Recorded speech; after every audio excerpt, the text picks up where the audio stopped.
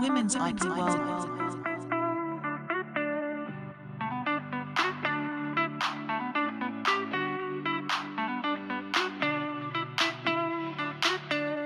Women's IP World.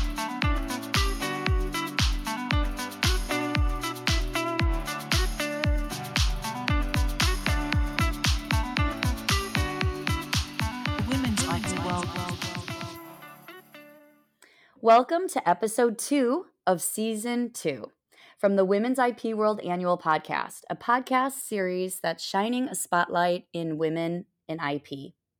I'm your host, Michelle Katz, and I'm the co-founding partner of the law firm Advitam IP, which in Latin means intellectual property for life. We are based out of the U.S. in Chicago. Me and my firm are hosting this podcast on behalf of Northens Media PR and Marketing Limited, based out of the UK and London. They're the publishers of the Women's IP World Annual and the Global IP Matrix magazine. The 2022 Women's IP World can be found digitally at www.womensipworld.com. Again, that's www.womensipworld.com. And you can listen to the annual as well on your favorite podcast app. Now that many IP conferences are back in person, keep an eye out for hard copies as well. And we are very excited about that. Today is a special treat for me because this is the first time we have a repeat guest. We have Keisha Fleming Lake, Managing Attorney of Caribbean Trademark Services, back on the podcast. So, Keisha, welcome back. Yes, hi. Thanks for having me. It is truly a pleasure. It's been almost a year since we met on this podcast. As a refresher, please remind us where in the Caribbean you are situated or your law firm, even if you happen to be in Florida today. Yes. Well, my law firm is situated in Anguilla. That's Anguilla. That's in the British Caribbean. And how is the weather today in Anguilla? Do you know? Well, I spoke to someone at my office because I'm not there currently, and I was told that it's, as usual, fabulous weather. It's warm, sunny, and bright. The sun is shining. So Anguilla typically has really, really good weather. Sometimes it gets very hot in the summer. And are you finding yourself in a cooler climate in Florida or no? Well, Florida's weather is much similar to what we have in Anguilla, except for the humidity. Anguilla does not have the heavy, thick humidity that Florida has. So, in the winter months, I would say around December, January, February, Florida may have some days that are cooler than Anguilla, but overall, it's kind of the similar weather minus the humidity. I know for me, I try to avoid Florida in like the August time period, or I will be stocking up on additional gel for the hair due to that humidity there. Mhm. Love the Caribbean. The waters are so beautiful there. Has a lot changed for you and for your firm in the past year since we last spoke? Uh, well, there hasn't been really significant changes, like most of everyone, trying to navigate through the changes that were brought on through COVID and, everything else that's been happening. But we've mostly been consistent in terms of our service that we're delivering, consistent in terms of our structure. Again, the market seemed to be reopening in terms of we're seeing an influx of new business, new inquiries. So we're hopeful that that's a sign that things are getting closer back to some normalcy. But in terms of major changes, it's just kind of trying to be consistent and grow and get the word out there that we're still offering the services that we've been offering before. As far as, changes as we transition to a new stage of COVID, I would say at least in here in the States, Caribbean, in many places where you look around and it's almost like you're wondering, COVID, what COVID? The Hmm. traffic is back, worse than I even remember it. So it is interesting to see people again in conferences. Are people wearing masks? Much fewer than before, which was kind of the part, just part of your outfit, part of every pocket having a mask in there Hmm. so you have it on hand. And it seems different here in many places here in this hemisphere. In the Caribbean, is that the same? Well, I think the Caribbean was a lot, especially Anguilla, was a lot later in terms of dealing with COVID, in the sense that the country shut down immediately when the outbreak started in, I think it was 2020, around March, and it Mm-hmm. remained pretty strict in terms of the border control for quite a while, several months, and so that allowed the country to remain COVID free for some time. However, once the border reopened and there was more travel in between, and change in protocols for entry, you see an increase in the COVID numbers. Nothing compared to the rest of the world, but for the size of the country, was still quite significant. And so, what I see is, Anguilla being further behind in terms of actually dealing with COVID. So there are still some restrictions in place. There's still some protocols. People are still wearing the mask. People are still social distancing. People are very conscious. Of course, it's a smaller community, so if there's a spread, there's a higher chance of it kind of spreading through the island faster than you would in the U.S., where there's a larger population. Um, so you have that. And then in terms of traveling, they finally recently lifted some of the stricter, very stringent protocols to allow freer travel. There's still the testing requirement. There's still a vaccination requirement. So you see COVID kind of leaving the practice of what life was during the middle of the pandemic, leaving, but there's still some signs of it, more so than you do see in the US. So it seems to me from what you've said that there was a lag, like COVID hit you later, and so and you're still dealing, as we are actually here, there, and everywhere, with the longer term business effects of COVID. So I'm looking at your article that's in the current edition of the Women's IP World Annual, where we are in 2022 with the Caribbean trademark practice and as Caribbean trademark practitioners. And you have a section in the article I found really interesting, in particular, was talking about trademark practice in the Caribbean region and how it continues to be plagued by disruptions and challenges. I mean, what are the particular challenges that the Caribbean is seeing as an effect of COVID? Well, the Caribbean practice, trademark practice in most, especially in the smaller jurisdictions, is a manual practice. And in that manual practice, it requires original signatures, original documents, notarization, apostille on certain documents, just so that the examiners can authenticate the validity of some of the documents that are coming from around the world. And so, Hmm. one of the things with the shutdown, the worldwide shutdown, there was the lack of ability to have that face to face interaction for the notary, for the ability to get original documents, because a lot of places were closed down. And so that created a delay in businesses and brand owners being able to really meet the filing requirements. That in itself created a backlog in practice, because there was then this request for an extension of time to meet some of the deadlines, to meet some of the filing requirements, because of the documentary requirements that the Caribbean specifically required. So when COVID hit, a lot of the world switched to this online operating system, virtual world, which was convenient and very helpful. And in my mind, it helped to develop a growth in that virtual practice. But in the Caribbean, where it's a manual jurisdiction, this was not the transition wasn't as easy and not as acceptable. And even in some of the jurisdictions where the registries allowed some virtual practice, whether it be by email or uploaded the documents by other means, they still required you to send the originals later on for processing. And so when there were delivery delays, from the courier services, this caused further delay. A lot of times, in these jurisdictions, they're severely backlogged on the normal circumstances.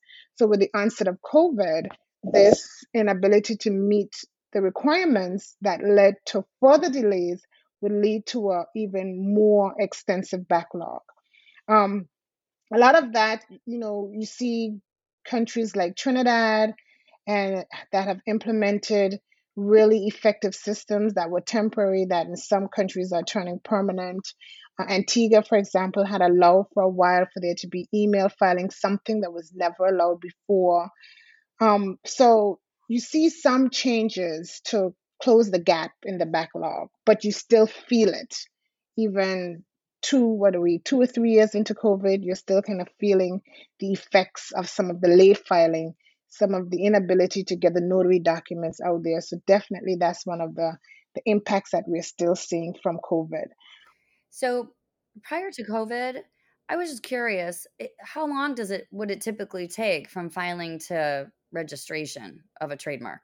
It depends on the island. There's so many little Okay. islands, and it absolutely depends on the island.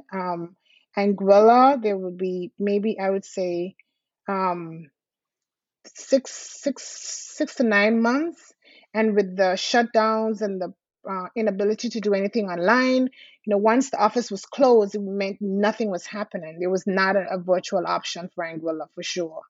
They would be flexible on the due dates, but once it was closed, it was closed. So with that delay, you saw the 6 month window in some instances going to a year. And then if there was the office was open for about a month or two because there were these intermittent shutdowns that were happening through Anguilla during the COVID period, then you would have, an application that would have been filed right before they closed, put on hold, and one that was filed 30 days later might have processed. So it just depended on the island, it depended on the circumstances. So you really don't have it. What I advise my clients is that we don't know what the processing time will be, so we try to get it as perfect as possible to prevent any delays. So if there's a request for a specific document or a requirement for filing, let's do it. Let's do what it takes to get it done. Because issuing the office action or issuing some kind of deficiency notice, makes it even longer, and you don't even know when that may be issued.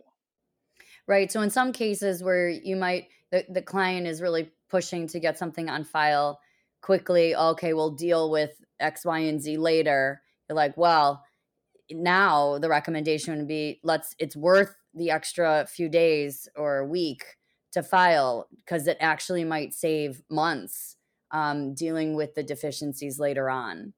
Yes, that's my point of view, because Mhm. if you get it right, you can deal with it. But if you have to wait to deal with a deficiency notice and then you have further delays, there are shipping issues still going on, then you can turn something that can be processed in the 6 months into more than a year. Prior to the pandemic, we had, I would say 3 to 4 months approximately from the filing of an application to the examiner assignment. So then you actually had a human being assigned to your case. Now, it's 6 months at least, from what I'm seeing. And it's not related to anything manual. It really has to do with an uptick in creation, an uptick in innovation and filings, creativity, essentially. Are you seeing, even though with these delays, are you seeing any increased filing numbers? Well, what we're seeing is, yes, you're correct. You're seeing some new filings, which is adding to what was already there. So I think it's a combination of the two, to be honest. I think it's a combination of the fact that we are still very manual. Not all islands, mind. There's some of the larger islands that are electronic, and you have a combination of these new applications, new filings. So both of them being combined, and then you still have the existing backlog. So you have all of that, and then the way the practice is still being done. There's still the COVID protocols that are in place in some jurisdictions, and Anguilla was not a very, very strict in terms of the way business was being done, because like I said, the island was closed for a long period, so it did not have the COVID cases on the ground. It was only when they opened at the very end and there was an uptick and there were more COVID cases, then the ability to visit the registry with the flexibility that you had prior to COVID, those restrictions came into place. So in actual practice on the ground was, you know, kind of normal for a while, even during COVID. But the ability to get the filings done, to get the documents in, and to keep up with that is where you saw a cause for delay.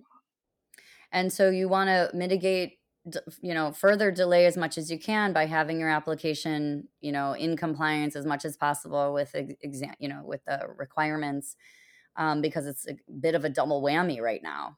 You've got the COVID delay, uptick in creativity from so more filings. So you just do the best you can, but it's a good advisory for those that are contemplating filing in Caribbean to don't wait, don't delay on your end. Go ahead, send instructions, get these applications ready and filed. Yep. And I also recommend, finding out as much as you can from the registry if there are any changes that occurred during COVID, any requirements that might have been waived permanently, and so that you know what you're dealing with prior to filing. So I encourage, my clients to, give us that window that we can make sure that we can check with the registry and find out so that we can make sure we get it right. Exactly, exactly. So at this point, we're going to take a quick break and we'll talk more about your article when we're back.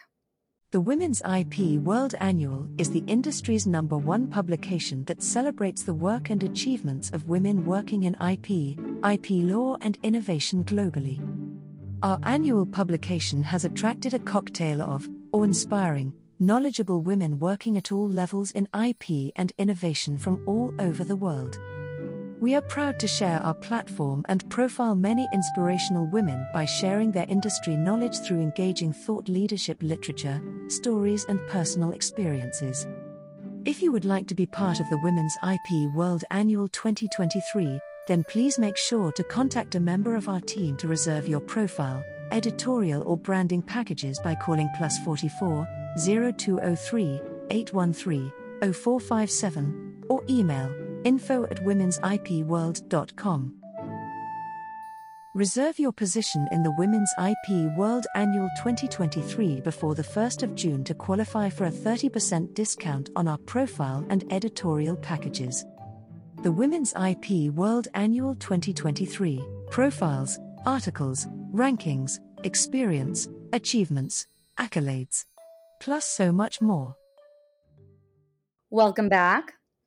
Another change since we spoke last seems to be at least some of the Caribbean islands contracting as parties to the Madrid Protocol.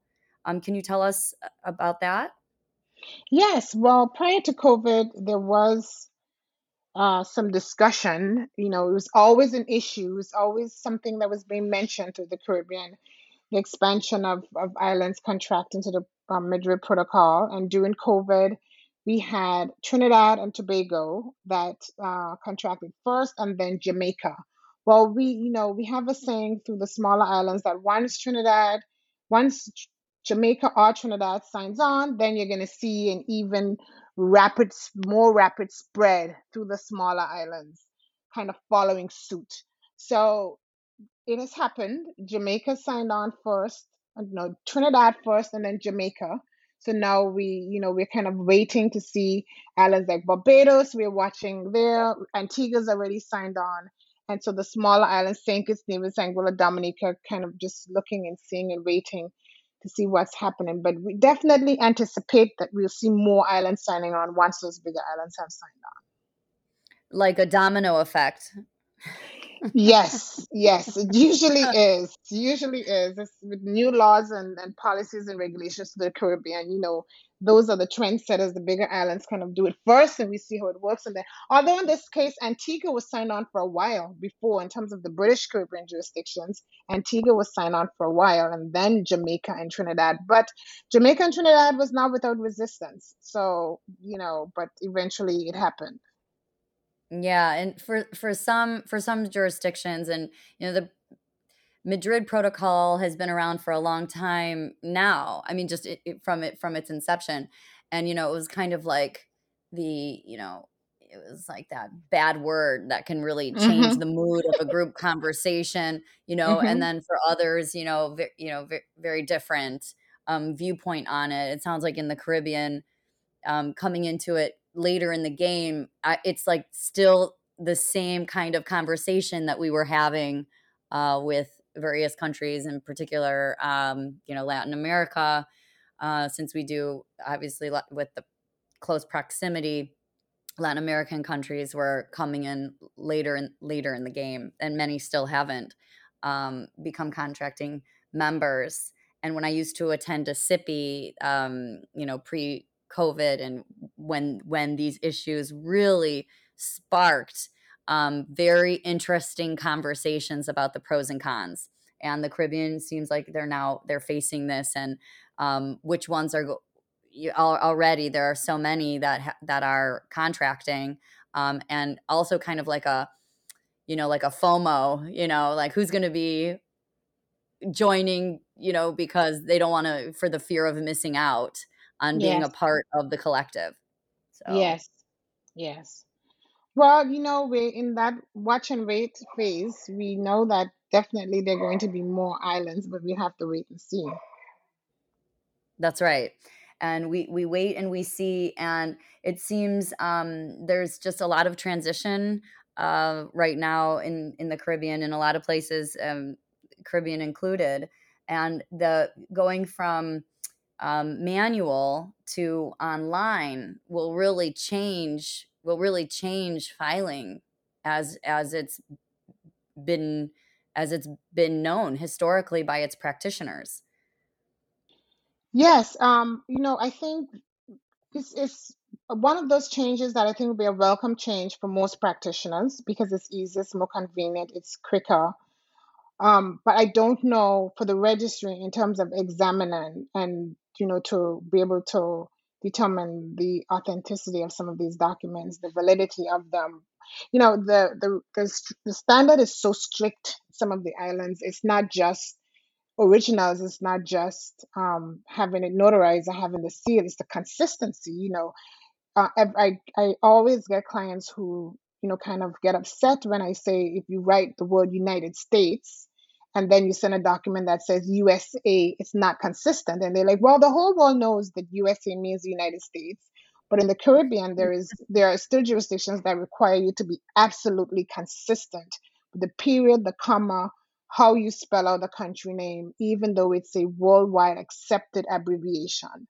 And some of that, I wonder how that would change when we go to online, because then you have a document that's prepared and sent online, and you have to input certain information. You have to then be even more vigilant in terms of looking at what you're submitting, because when the examiner gets in front of her, if it's not consistent, they can reject and hold up an entire application for that minor inconsistency. So I don't necessarily think that going online alone without some of these changes and accepted differences and variations that are worldwide would give us the complete change and speed that we're looking for. But in terms of getting a date stamp and a filing, I think it'll help there. Right. And you do mention in your article about the very strict examination standards in the Caribbean.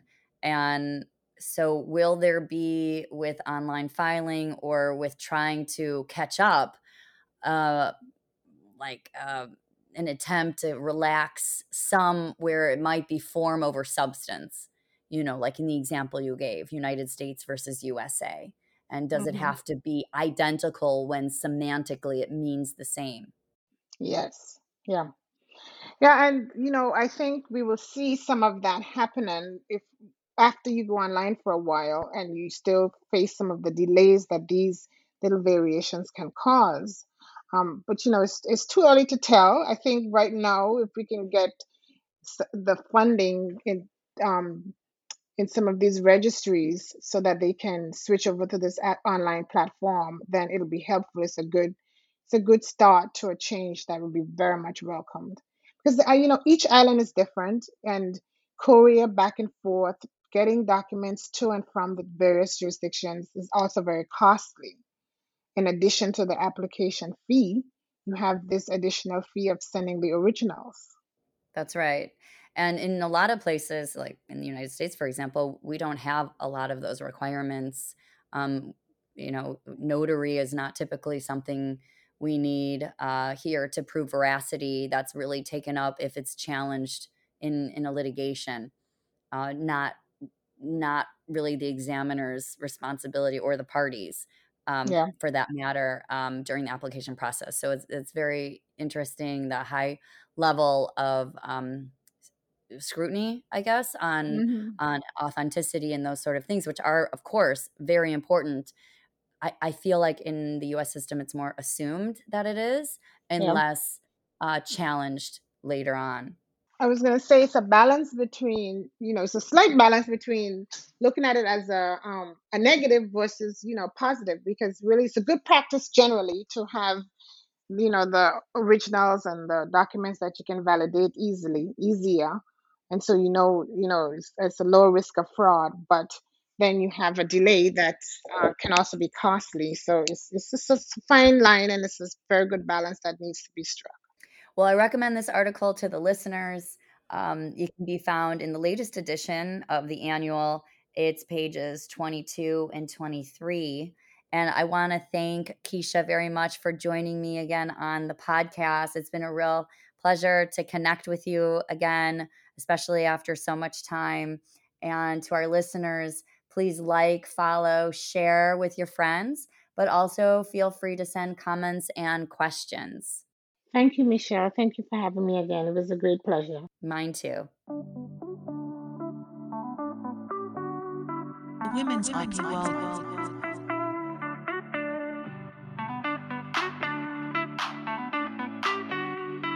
The Women's IP World.